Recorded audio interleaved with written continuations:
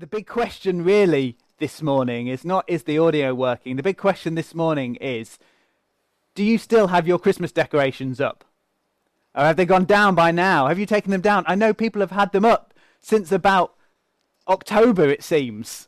And so they've been up a long time. Have you taken yours down yet? Listen, did you know this? 1,000 people every year injure themselves or end up in accident and emergency because of taking down or putting up their Christmas decorations and their Christmas tree. So the things you need to look out for are, remember these things.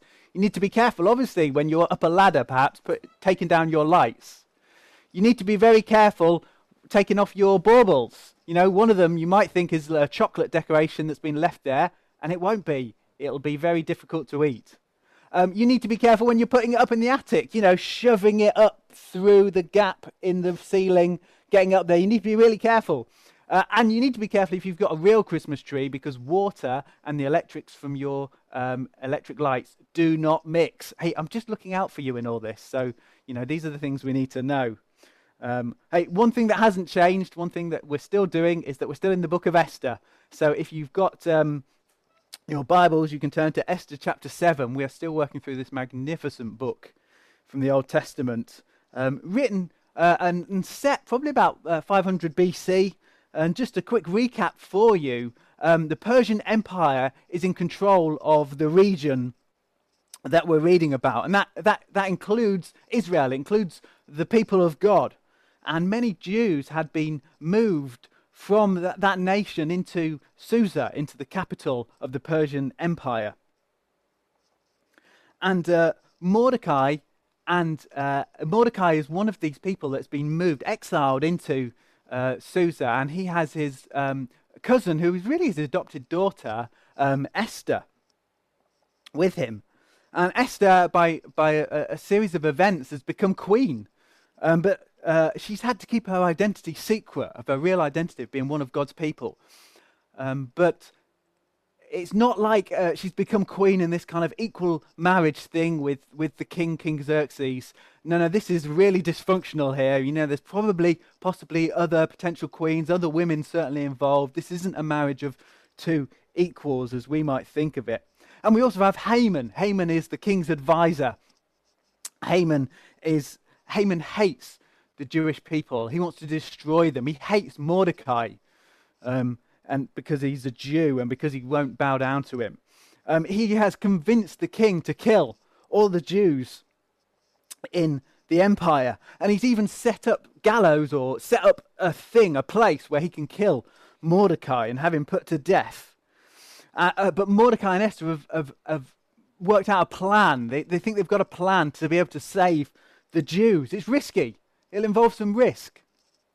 As we found out from last week, as Chris spoke to us, and I thought really excellently, Chris opened up that passage for us.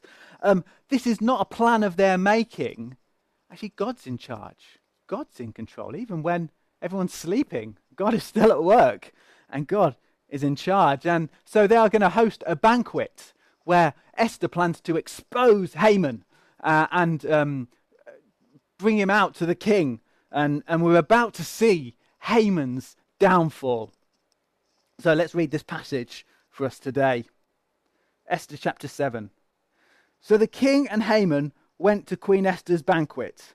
And as they were drinking wine on the second day, the king asked again, Queen Esther, what is your petition? It will be given to you. What is your request? Even up to half the kingdom will be granted. Then Queen Esther answered, If I have found favor with you, your majesty, and if it pleases you, grant me my life. This is my petition, and spare my people. This is my request. For I and my people have been sold to be destroyed and killed and annihilated. If we'd merely been sold as female and male slaves, I would have kept quiet, because no such distress would have justified disturbing the king. King Xerxes asked Queen Esther, Who is he? Where is he, the man who has dared to do such a thing? Esther said, An adversary and enemy, this vile Haman. Then Haman was terrified before the king and queen. The king got up in a rage, left his wine, and went out into the palace garden. But Haman realizing that the king had already decided his fate, stayed behind to beg Queen Esther for his life. Just as the king returned from the palace garden to the banqueting hall, Haman was falling on the couch where Esther was reclining. The king exclaimed, "Will he even molest the queen while she is with me in the house?" As soon as the word left the king's mouth, they covered Haman's face. Then Harbona, one of the eunuchs attending the king, said, "A pole reaching to a height of 50 cubits stands by Haman's house. He had it set up for Mordecai, who spoke up to help the king." The king said, "Impale him on it." So they impaled Haman on the pole he had set up for Mordecai. Then the king's fury subsided. So this morning we are looking at God's judgment of evil.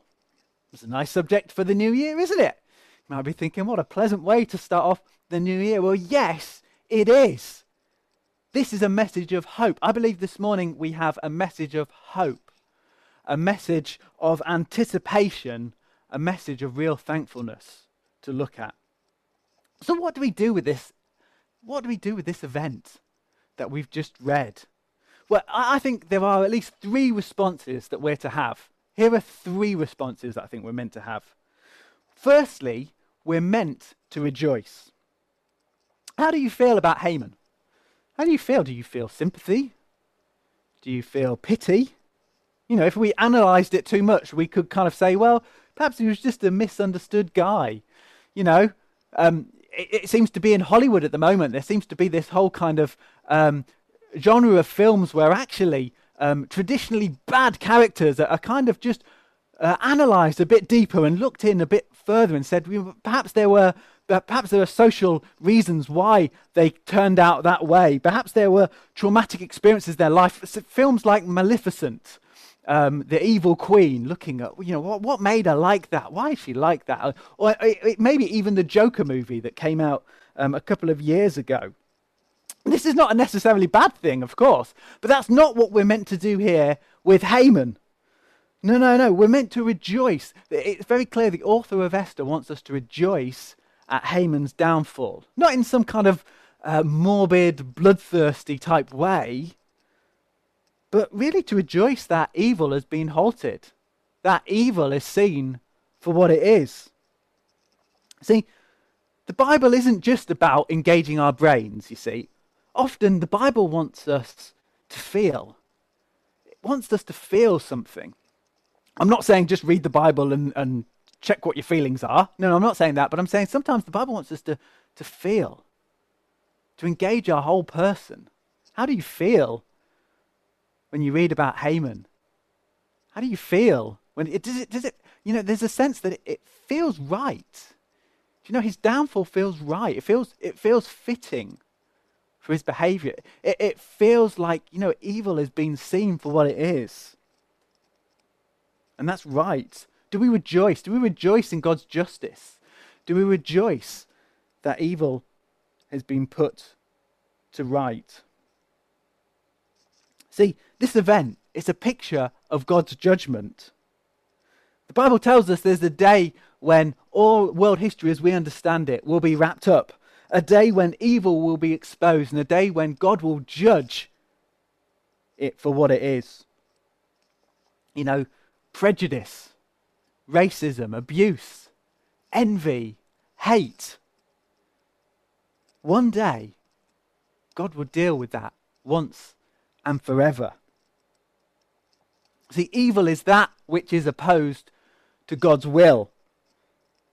And a God who will not ultimately punish evil and judge evil is a God who is not ultimately good. In fact, he can't be a God of love. People will say the opposite. You may hear people say the opposite, in fact. They'll say, I believe in a God of love. I don't believe in a God of judgment or of anger or of wrath. No, I believe in a God of love. Well, actually, all loving people sometimes display anger and can be people of wrath or people of anger. This is what the writer Rebecca Pippert says about it. She says this, which is helpful. Think how we feel when we see someone we love ravaged by unwise actions or relationships. Do we respond with benign tolerance as we might towards strangers, Far from it. And then she says, anger isn't the opposite of love, hate is. And the final form of hate is indifference. God's wrath is not a cranky explosion, but his settled opposition to the cancer which is eating the insides of the human race. The human race he loves with his whole being.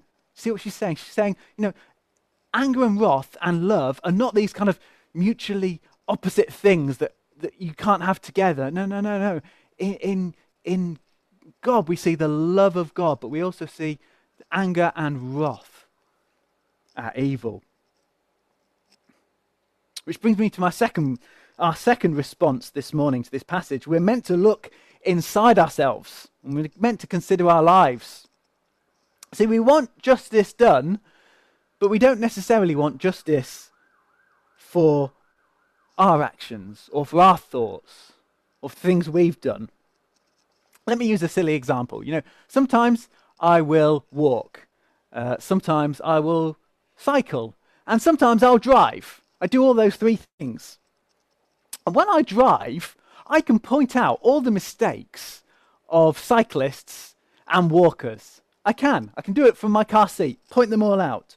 When I cycle, I get really annoyed by the mistakes of drivers and the things they do when they don't put their indicators on, or they brake too quickly in front of me, or I can judge what walkers walking out in front of me when I'm on my bike. And when I'm walking, do you know what? I judge all the wrongs of the drivers and the cyclists that go past me.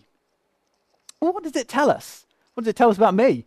It says that I find it easier to judge the wrongs in others than in myself. See, evil isn't something that's just floating in the air.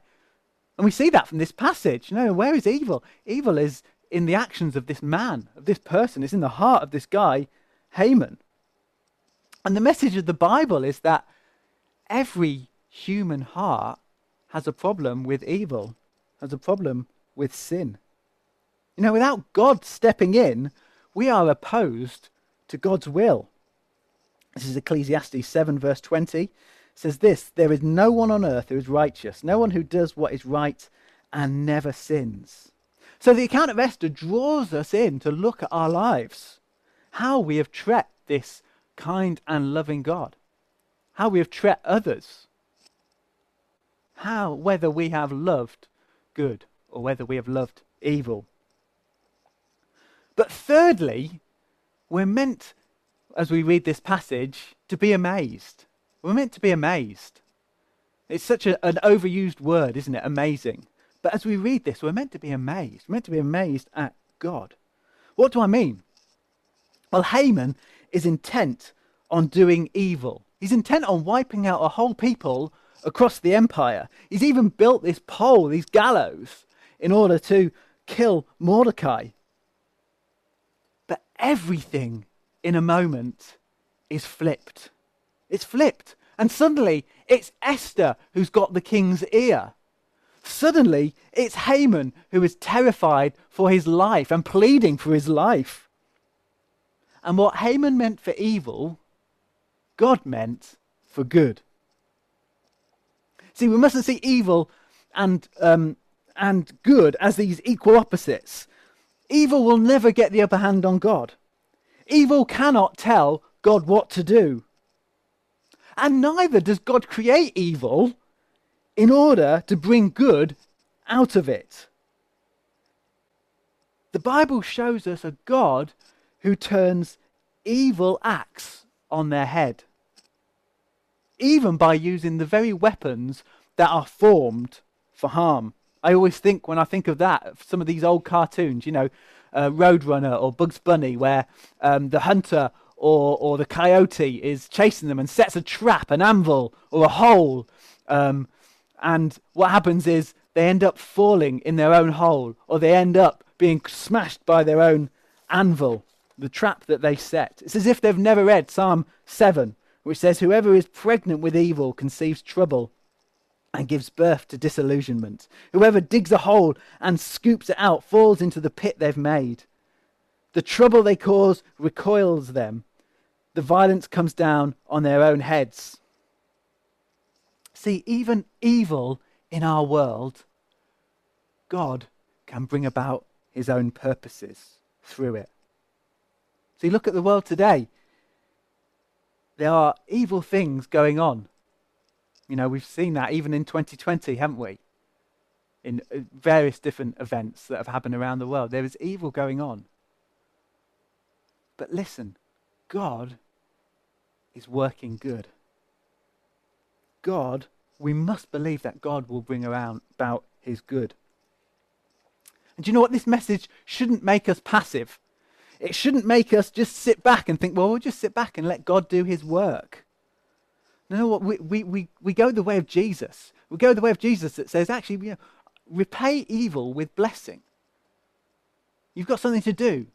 You don't just ignore it. You don't just sit back and wait. No, repay evil with blessing. So this whole message of God judging evil isn't to make us just sit back and do nothing. No, it's make us, sends us out. It's the exact opposite, in fact. Jubilee, we have a great work to do. We have the privilege of doing God's work of good and being partners with him. Listen, in 2021, you and I can work with God for good. We can. This is the church's call. It's been the church's call for 2,000 years. And do you know what? It remains the church's call in 2021. Standing up for the marginalized, caring for the poor and needy, holding out the hope of Jesus to people who we meet and to who we know. You may be thinking, well, how can I do this? What are the ways that I can do these in these days? You may think the moments aren't there. Listen, how about this? How about starting each day just saying, Holy Spirit, will you use me today? Holy Spirit, please use me and the people I meet today, the people I chat to, maybe even on phone or on Zoom or on, however. Lord, use me today. I want to be used by you as you work good in people's lives. Maybe as we go through the year, opportunities open up for different things and things we're able to do again start happening. How will God use you? How will God use you to touch this nation, to touch Teesside, to bring the joy news of Jesus to this place? Listen, a friend reminded me just this week that in this book of Esther, you have lots of different people playing their parts. You've got Esther, you've got Mordecai, you've got the people who pray and fast. We've all got a part to play. And listen, this year, you've got a part to play. I've got a part to play in working with God to see his goodness come to people's lives. What's he calling you to this year? So as we finish, listen, I want us to finish by focusing on the greatest picture of God turning evil for good. See, we can know that one day God will judge evil for what it is. We can know this because there was a day where he defeated evil. There was a day. See, the gallows that were set up for Mordecai, the pole that was there for his death, there was a reversal. And it ended up with Haman being killed on it. Does that remind you of anything? Listen, as God's enemy, as Satan, thought that the cross was the end of Jesus, God used it for good. God triumphed over his enemies. This is Colossians chapter 2, verse 15. And having disarmed the powers and authorities, he made a public spectacle of them, triumphing over them by the cross. See, even in the violent act of the death of his son, God the Father was working good. The greatest good, the good of restoring you and I to him. The good of bringing us back into a relationship with him. Listen, if you've chosen to trust in this Jesus, you'll know this truth. You'll know that, he has redeemed you. He has bought you. You'll know this. You'll know that you've received the forgiveness that he offers through the cross. You know that you'll have nothing to fear on that day of judgment when evil is dealt with. Nothing, because Jesus has dealt with it for you. in your place. And if you don't know that forgiveness, if you've never received that forgiveness for yourself, listen, you can do that. You can do that today. You can do that this morning as we end in prayer. You can do that. You can come on Alpha and find out more about that in February. Listen, we have hope to offer to the world. And like Gavin said to us this morning through that contribution, hope has a name. Hope has a name.